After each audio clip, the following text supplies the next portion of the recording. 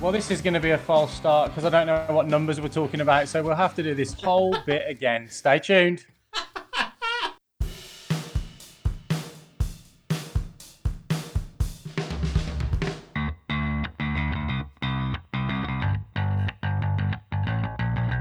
Welcome to the Top Order podcast. It's Cricketing Hall of Fame time again. 55 through to 51. How many Aussies is Baldy going to be able to squeeze in? Stay tuned to find out. It's the Top Order podcast. Well, boys, it seems like an age since we've done one of these, but we are going to count down number 55 to number 51 on Michael Baldwin's The Top Order Hodcast. That's a sort of a niche bricklaying podcast. But yeah, we're going to count down 55 to 51. Just a reminder for any new listeners to the pod, the way this works is we stick 6 minutes on the clock for each of the 5 players we're going to discuss. Baldy gives us a little rundown of their stats and then we try and tear him apart. We're going to start off with number 55 on the list. Baldy, I can see you've got your stopwatch ready. You're timing in the room there, I think. I'm joining remotely. So, Baldy, when you're ready, start your engines and let's have a chat about number 55. Well, just before we kick off, we will be having a podcast counting down the 100 greatest construction workers and casual labourers. That's for 2023. They'll have that ready. So the 100 best casual labourers in Australia and New Zealand will be coming your way very shortly. But today on the Top Order podcast, let's put 6 minutes on the clock for an absolute legend of Pakistan batting, one amongst many, Javed Miandad. 124 tests for Javed Miandad, 8,832 runs at an average of 52.57, 23 hundreds and 43 50s. His average above replacement player, for new listeners, that's the average above like players in the same era as Javed Miandad, plus 12.54. So that's good enough for 14th all time. He scored 12 hundreds per 100 test matches and 22 hundreds per 100 test matches as well. So that's good for about 60th and 39th respectively. So some pretty impressive stats in there. I'm going to throw a stat out to you just to start this podcast because I looked at this and I thought this was incredible. I had to double check it. His average never dropped below 50 in his career. Javed Miandad. From his first test to his last, he averaged 50. He was the youngest player to ever score a double 100. He scored 100 on debut. He was the 7th fastest cricketer to 8,000 test runs. An underrated legend of Pakistan batting, Javed Miandad. Yeah, well, I want to jump in and sort of say that that's kind of what I thought when I looked at Javed Miandad's stats, is that the batters above him must be pretty good if we've got him down at 55. Here it is. I mean, the first memories that I have of him, I only really caught the end of his career. I think about that 92 World Cup, which is not a happy memory of him, certainly from a New Zealand perspective, coming in and helping Inzamam win them that semi-final. I did have a video when I was, around that time. I had a video of, I think, the Pakistan tour of New Zealand in 1989, I think is the dates. And Javed scored a truckload of runs in that series. He scored, it was a very boring series. I don't really know why. It's kind of one of those times when you're a kid and you've got videos and you just watch them over and over again because you've really got nothing else and no other TV to watch. But yeah, he scored 100 in one of the tests. He scored 271 in the other one, and one of them when rained out. So I certainly had a pretty high opinion of what Javed Miandad was as a cricketer. It wasn't his only good series against New Zealand. I've got in his batting peak here, 1976-7 against New Zealand in Pakistan. 500 runs at an average of 126 with 200s. And it's not the only time that he's averaged over 100. In fact, I've got 3 series here where Javed Miandad averaged 118 against India in Pakistan in 82-3 and also in 78-9 averaged 178 against India in Pakistan. So in home conditions, he was absolutely just supreme. Captained his team at the age of just 22. He's the 8th youngest Test captain of all time, and by all reports, a pretty abrasive captain. There were a couple of, I think, mild rebellions against his captaincy style. So, not the most uniting captain. I think players sort of didn't really play well under him as captain, but he'll join a long line of Pakistan captains that have come and gone over the years. Binksy. Yeah, my first memory of him is that 92 World Cup. So I think the final England played against Pakistan, it was going ever so well for England. Derek Pringle knocking the top off the order, slow left armour, Amir Sahel and Ramiz Raja opening the batting. And it didn't get better from there for England. Imran Khan, I think, promoted himself up the order to batter number 3 in that final, but then put on a massive partnership with Javed Miandad, who got 50 odd, I think, in that World Cup final. And yeah, I guess picking perhaps some of his own players, sort of finding him difficult to play with. He was that kind of bloke, I think, that you would want on your side. You would want him in your dressing room rather than someone you played against, because he brought that edge, didn't he, to the side, and that sort of little bit of antagonism, I think, which, stood him in really good stead from a Test cricket perspective. Very determined cricketer, I think you would say. So, Paulie, why is he so low? I mean, there's a couple of people, or certainly one in this list, that when I won't spoil that, we'll have that conversation when we get there about the two of them compared against each other. But maybe just touch on, 52 average, unbelievable. You've already talked about the stacks of runs that he has in general, the consistency that he showed throughout his career. Why is he so, 55th best Test cricketer of all time is not something to be sneezed at, but why is he so low relatively? Well, look, there's no real one reason to point to it. I think what we're going to find as we go on is some of the batters that are to come in this list are all-time greats of the game and have some element that is top 5, top 10, top 3 all time. Javed Miandad has got a fantastic record. He's kind of 18 to 20th in just about every category. He's 28th in 100, 22nd in 50s, 14th in AARP, 18th in runs and 20th in average. He's a top 20 batter of all time. And this is about where the top sort of 19 to 20 batters are in this kind of 55 to 51 range in this list. So I think he's about right. He's got nothing in his record that screams he was the best in the world at any one time in his career. He was certainly up there in the top 2 or 3 batters of his era. Look, I got into a YouTube rabbit hole this last week preparing for this podcast and just watching him hit the ball off the back foot through the offside. There's a lot of players that can hook and cut powerfully, but he hit the ball off the back foot, through the offside. And of course, who can forget, if to sum this up, the classic exchange with Merv Hughes, who I think is everybody's favourite sledging story. If you haven't heard it, allegedly... There's no allegedly. I've got it... there's the loud bell. That's beautiful. I'll put it in the show notes because it's a great story, and I actually found one of Merv Hughes telling the story. So we'll put that in the show notes. He can do a better job than we can. But Raj, tickets, please. So boarding number 54 on the list, famous cricketing family. Let's find out who we're going to reveal here on our Cricketing Hall of Fame.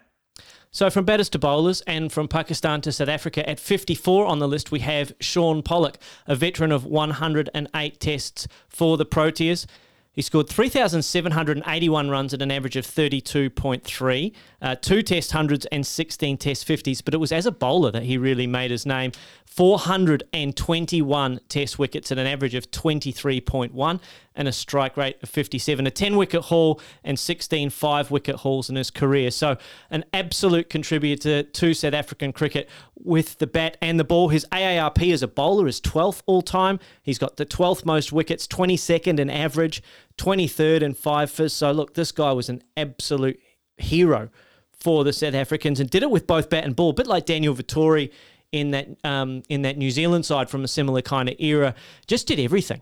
Average 32 with the bat, average 23 with the ball, so that's plus 9, something like that. I think that's 5th or 6th all-time amongst players with 2,000 runs and 150 wickets. He's easily got that double. He's got 3,700 runs and 421 wickets. So absolutely outstanding cricketer for South Africa, and a guy who did the most with the physical gifts that he had at his disposal, because he wasn't a tremendous athlete, I think, in the sense that, Kieron Pollard or Andre Russell or, those kinds of players are physical specimens, but he managed to get the most out of his body and the most out of his action, which from behind, watching him run in and bowl, looked like he was kind of bowling in the nets. It looked like he was going to bowl 115 kilometres an hour, but some of the YouTube highlights of him bouncing out Australians and bouncing out English batters in home conditions in South Africa was pretty impressive kind of stuff.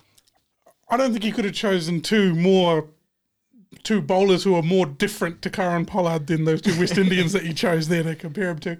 I guess for me, memories of him are definitely on the bowling side. Really distinctive action. When I went back into the archives, having a look at YouTube this week, I think you could silhouette it and everybody would get that action if you put it in front of them who loves their cricket.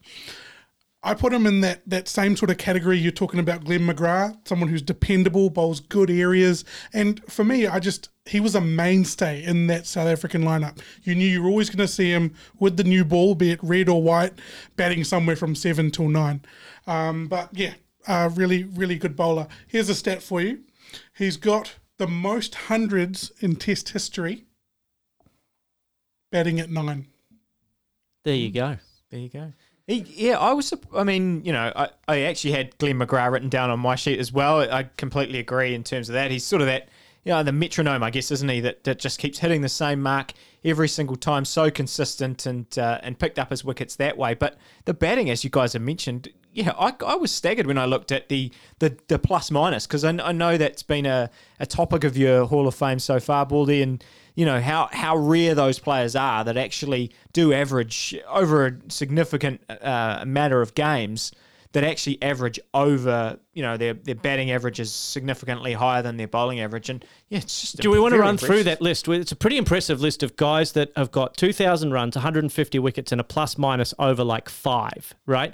So we've got Ian Botham plus 5.1, Shakib Al Hassan plus 8, Shaun Pollock plus 9, Ravi Jadeja plus 11, and then you're into the greats. You're into Keith Miller plus 13, Imran Khan plus 14, Jacques Kallis plus 22, Gary Sobers plus 23.7. So he's in pretty heady company when you think about, he's got a plus 9 batting against bowling average.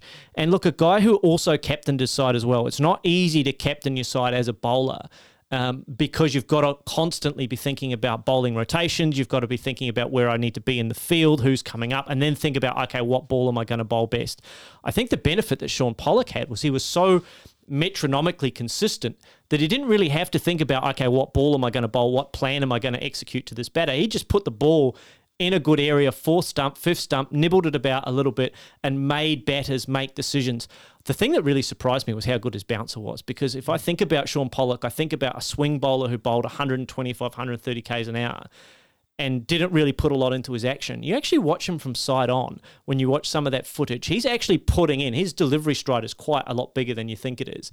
And that bouncer that he bowls from quite high, he's a tall guy, and gets really high in his action. He actually has a really, really, really nasty bouncer, and it was undoing of some, pretty good back foot players. I watched him get Ponting, I watched him get Blewett, I watched him get Matt Elliott in a test series against Australia. So look, he had that kind of bouncer that could really surprise you as a bowler. And look, he's a fantastic cricketer for South Africa.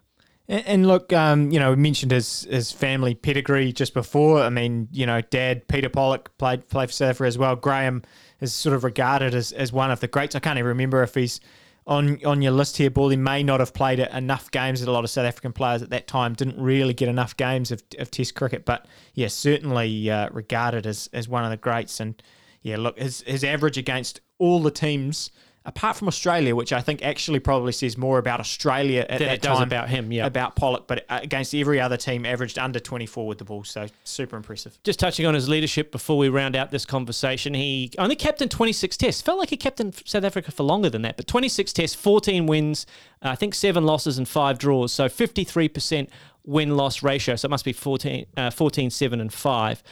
So a win-to-loss ratio of 2.8, which is 8th all-time for captains captaining more than 25 tests, and a 53% win-loss ratio, which is excellent as well, and that's good enough for 9th all-time. So they were a strong side, South Africa, and Shaun Pollock was a great leader of that team as well.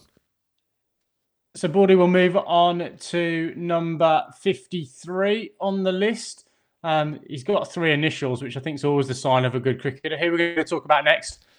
Yeah, absolutely. 3 initials is always a sign of a good cricketer. SCJ Broad. He's big, he's bad, he's better than his dad. 152 tests. I was going to say and counting, but maybe not. We'll get to that in a little bit. 152 tests thus far, not done yet, Stuart Broad. He has 3,412 runs at an average of 18, and who can forget that sole 169 as highest score. He has 537 wickets at an average of 27.8, a strike rate of 56.9. He's got 3 10-fers, 19 5-fers, and an average above replacement player of plus 3.73. I am, of course, talking about the man who is the half, I guess, of the greatest fast bowling partnership of all time as far as wickets is concerned, Stuart Broad of Anderson and Broad. Binksy, let's come to you. You've grown up watching Stuart Broad for most of your kind of adult life. It feels like he's been around forever. He's obviously synonymous with Jimmy Anderson as being part of that double barrel partnership. What's his legacy going to mean for you as a fast bowler? Look, I'll just say, I know that we mention him in the same breath as Anderson all the time, but I think what we forget is he's actually several years younger. He came onto the county scene, I think, as a very, very fresh-faced youngster in 2005. When, Anderson had already been playing for several years at that point. So, look, I actually think his legacy, it's a little bit disappointing for a guy that's going to end up with, probably 500 plus test wickets, because I think he does come back. There's no doubt about that. And he's always going to be sort of talked about in that same breath as Anderson. I think he's got a legacy in his own right. As a fantastic test match bowler, and also had really, really good impact in the white ball game early in his career as well. Very, very skillful in that game, and look, I think probably felt a little bit harsh done by in terms of his white ball career ending after that 2015 World Cup. So yeah, look, for me, I think his legacy is still a little bit to be written. But look, he's just a fantastic competitor, and one of those guys. Look, I'd be interested to get your views on this.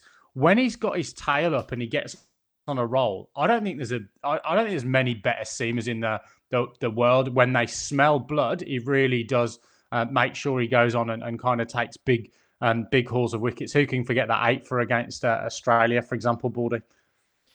Yeah, unfortunately for me, has the ability to take wickets in clumps, bracket 8 for 15, sad face in my notes. You're right. When he gets ahead of steam, he is one of the hardest fast bowlers to defend against because he's just at you all the time. He's always there or thereabouts. He bowls very, very well to left-handers. I actually think he's probably, for a fair amount of time now, he's been the best bowler in the world to left-handers because he can challenge the outside edge of the bat. And of course, particularly with David Warner, he can get the ball to bend back into the right-hander from around, the left-hander from around the wicket.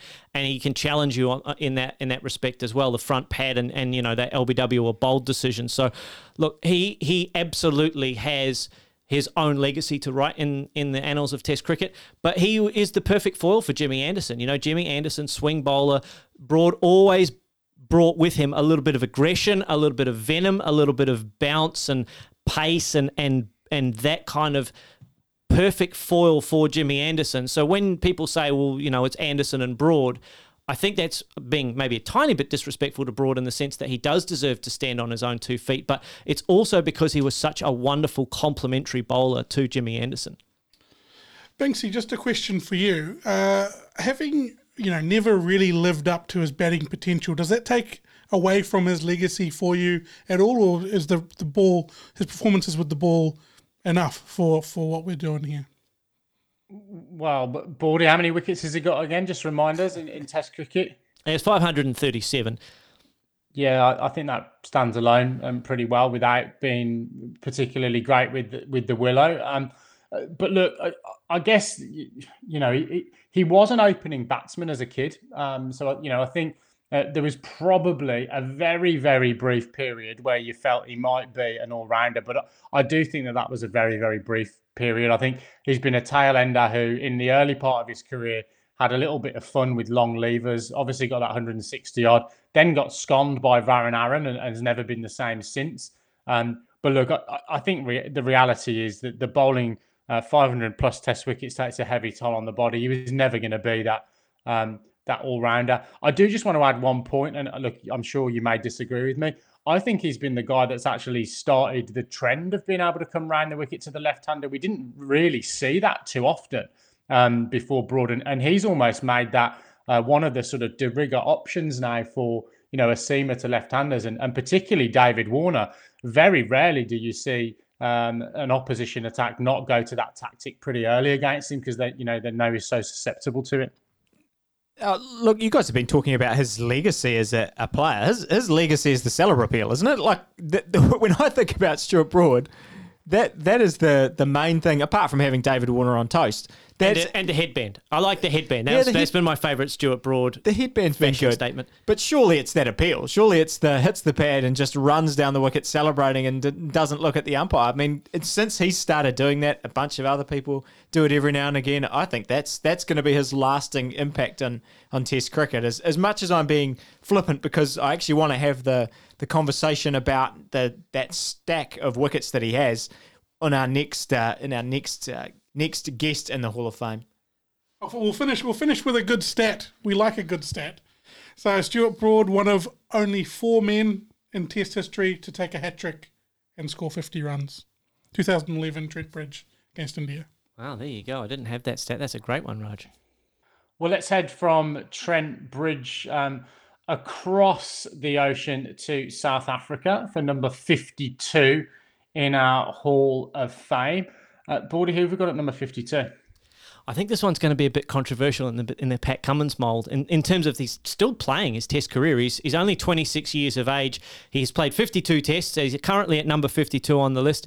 Kagiso Rabada, in just 52 Tests, he's taken bags of wickets for South Africa. He's got 4 10-wicket hauls already in just his 52 Tests at 26 years of age. He's got 11 fivers. Look, the ratio of 10-wicket matches to Tests is 14th all-time. His average above replacement player is top 25. He's already into the top 50 all-time in terms of wickets, and he's only 26 years of age. He's got potentially another 10 years left in him as a medium-fast bowler. He could go down as one of the greatest bowlers ever to play cricket for South Africa, and that's really saying something. But how can he be here? Come on, we've just talked about Stuart Broad has taken 537 wickets. At this point, he's taken 300. Broad's almost taken 300 more Test wickets, and you've got him behind Kagiso Rabada. Look, I love Rabada as a bowler, but I need you to explain a bit more on where that's come from. Okay, I'll give you 2 arguments. Right, here is a list of bowlers with 200 plus wickets at an average of less than 25 and a strike rate of less than 50. Are you ready? There are 1, 2, 3, 4, 5, 6. All time in the history of Test cricket: Malcolm Marshall, Fred Truman, Alan Donald, Dale Steyn, Kagiso Rabada, and Waqar Younis. They are 5 absolute legends that are no doubt in the top 30 of the best bowlers of all time, and Kagiso Rabada. That is the company that he is in. Stuart Broad has been an absolute legend for England cricket, but he does not average under 25, and he certainly does not strike at under 50. This guy is striking at a rate that is bested only by guys like George Lohmann and Sid Barnes, who played Shane Bond. And Shane Bond. Well, this is an interesting comp, right? This guy is what Shane Bond could very well have been had he been injury-free and able to stay on the cricket field for the majority of his career, because it is the strike rate of 40.7, which is why he's able to get 240 wickets at this kind of average. I mean, you have a look at his strike rate at home in South Africa is 34.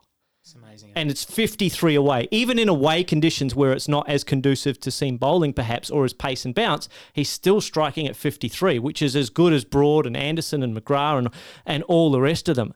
He is on track to have the same kind of career, average-wise and strike rate-wise, as Dale Steyn and Alan Donald. Like, he's on track for 440 wickets at an average of 23, 24 and a strike rate of 42, 43.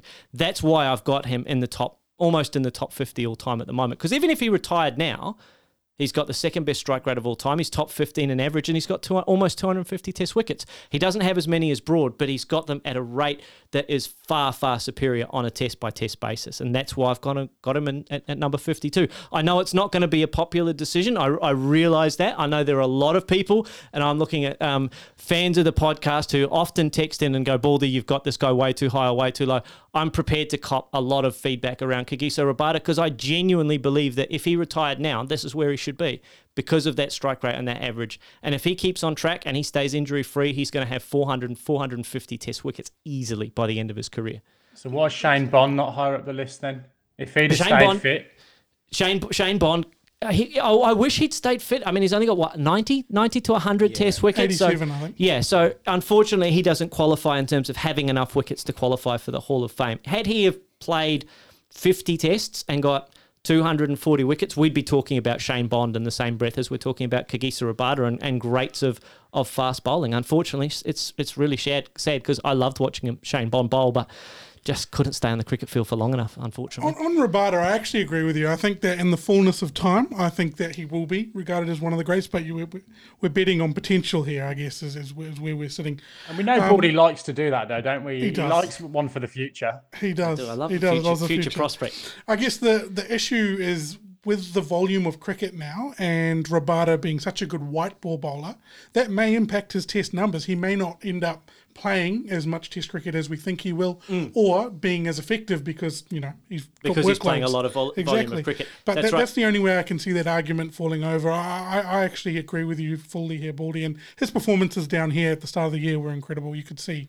why he's got those numbers. And I mean, just backing up that point, I think that I tried to look at, recent form, 2020, 2021, he's only played 7 tests. And I think, obviously COVID's in there and things.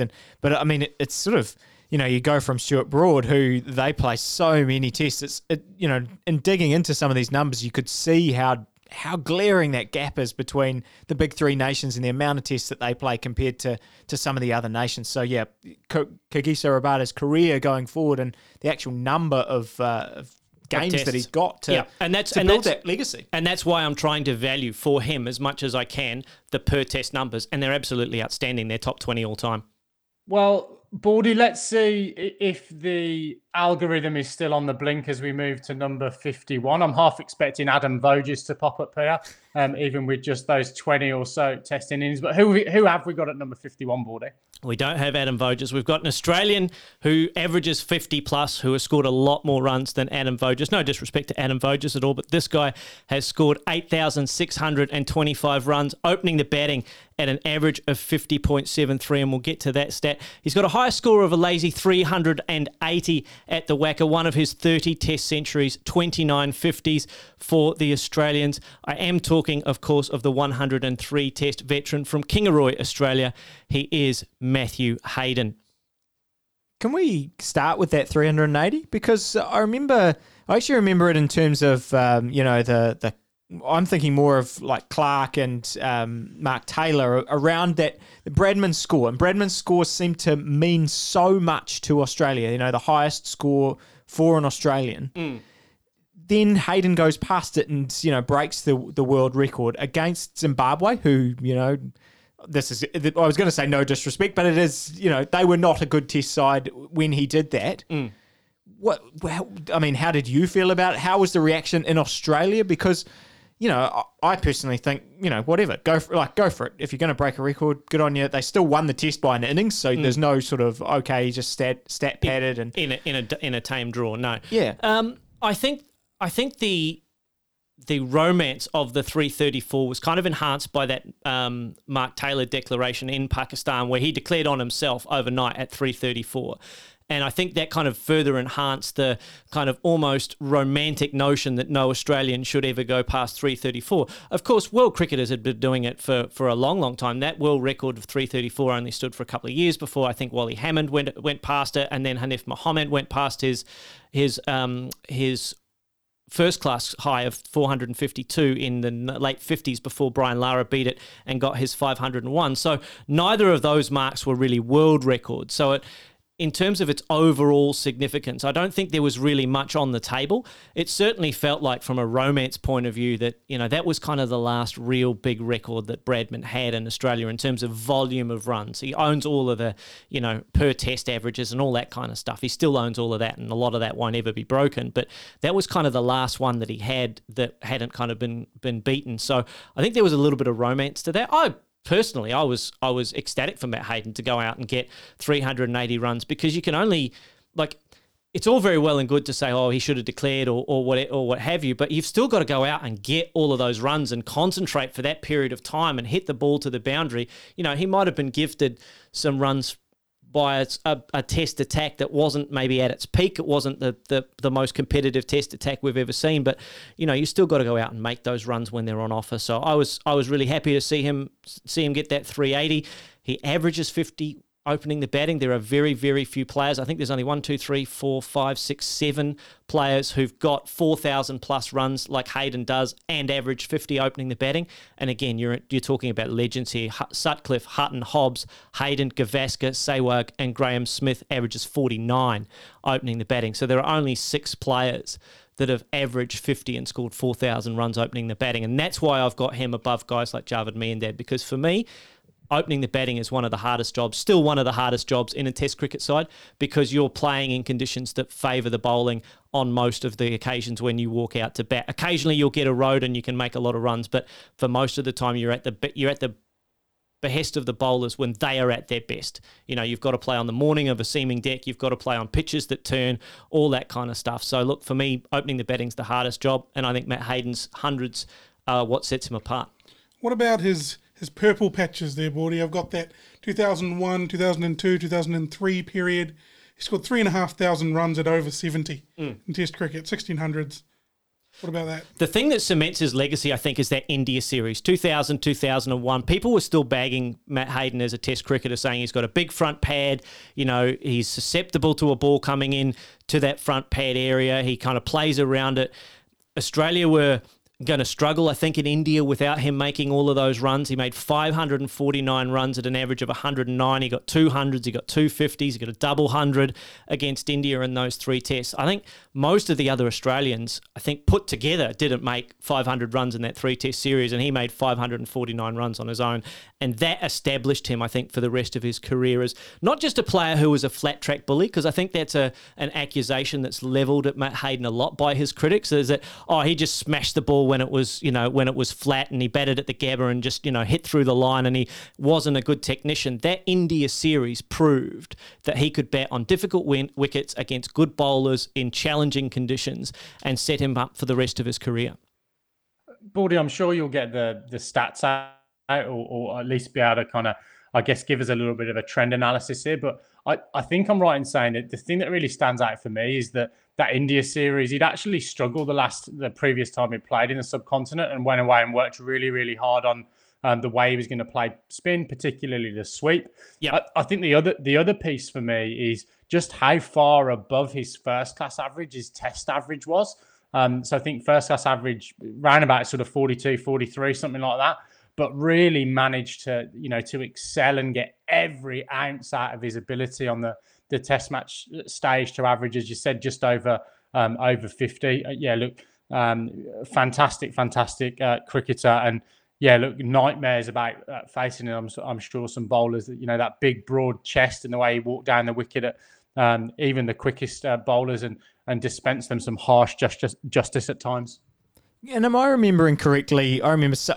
I feel like I remember sometime late in his career where he talked about, dominating the bowling and how important that was, and that the first thing that went through his mind when the ball came down was, how can I hit this for 4? Which is not your opening batter's rationale normally when, on ball 1 of a test match. And I feel like he did that regularly. And I think he counted it down. He said, look, I tried to see where I can hit it for 4. Then I think, okay, we're going to hit this for 3, then 2, then 1. And then if it's too good, I'll defend block it or I'll leave it go. Yeah. And that's a mindset that has really changed a lot in terms of opening the batting. We see a lot of opening batters now that are prepared to be aggressive, prepared to take on the bowling. He was prepared to take on the bowling even when the ball wasn't in the slot. When I was looking at his YouTube footage, he hit a lot of balls on the up, down the ground. And I mean like above the knee roll. He would hit on the front foot down the ground. He had a tremendous advantage because he was kind of 6'3", somewhere in that era, and he was very, very big and strong. But he was able to use that leverage and use that strength to take on the bowling. And he ended up with 30 hundreds as a test cricketer. That's 12th of all time. There are only 3 batters that are openers that have got more than 30 hundreds. Hayden's got 30, Cook's got 31, and Gavaskar's got 33. And here's another little stat for you guys.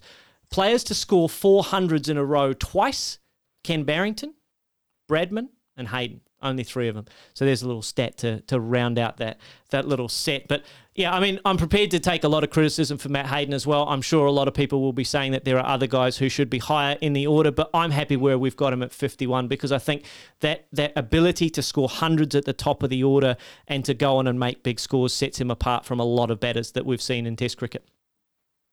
And Baldy, he's got to be about the only one in the top 100 with his own cookbook as well. So there you go.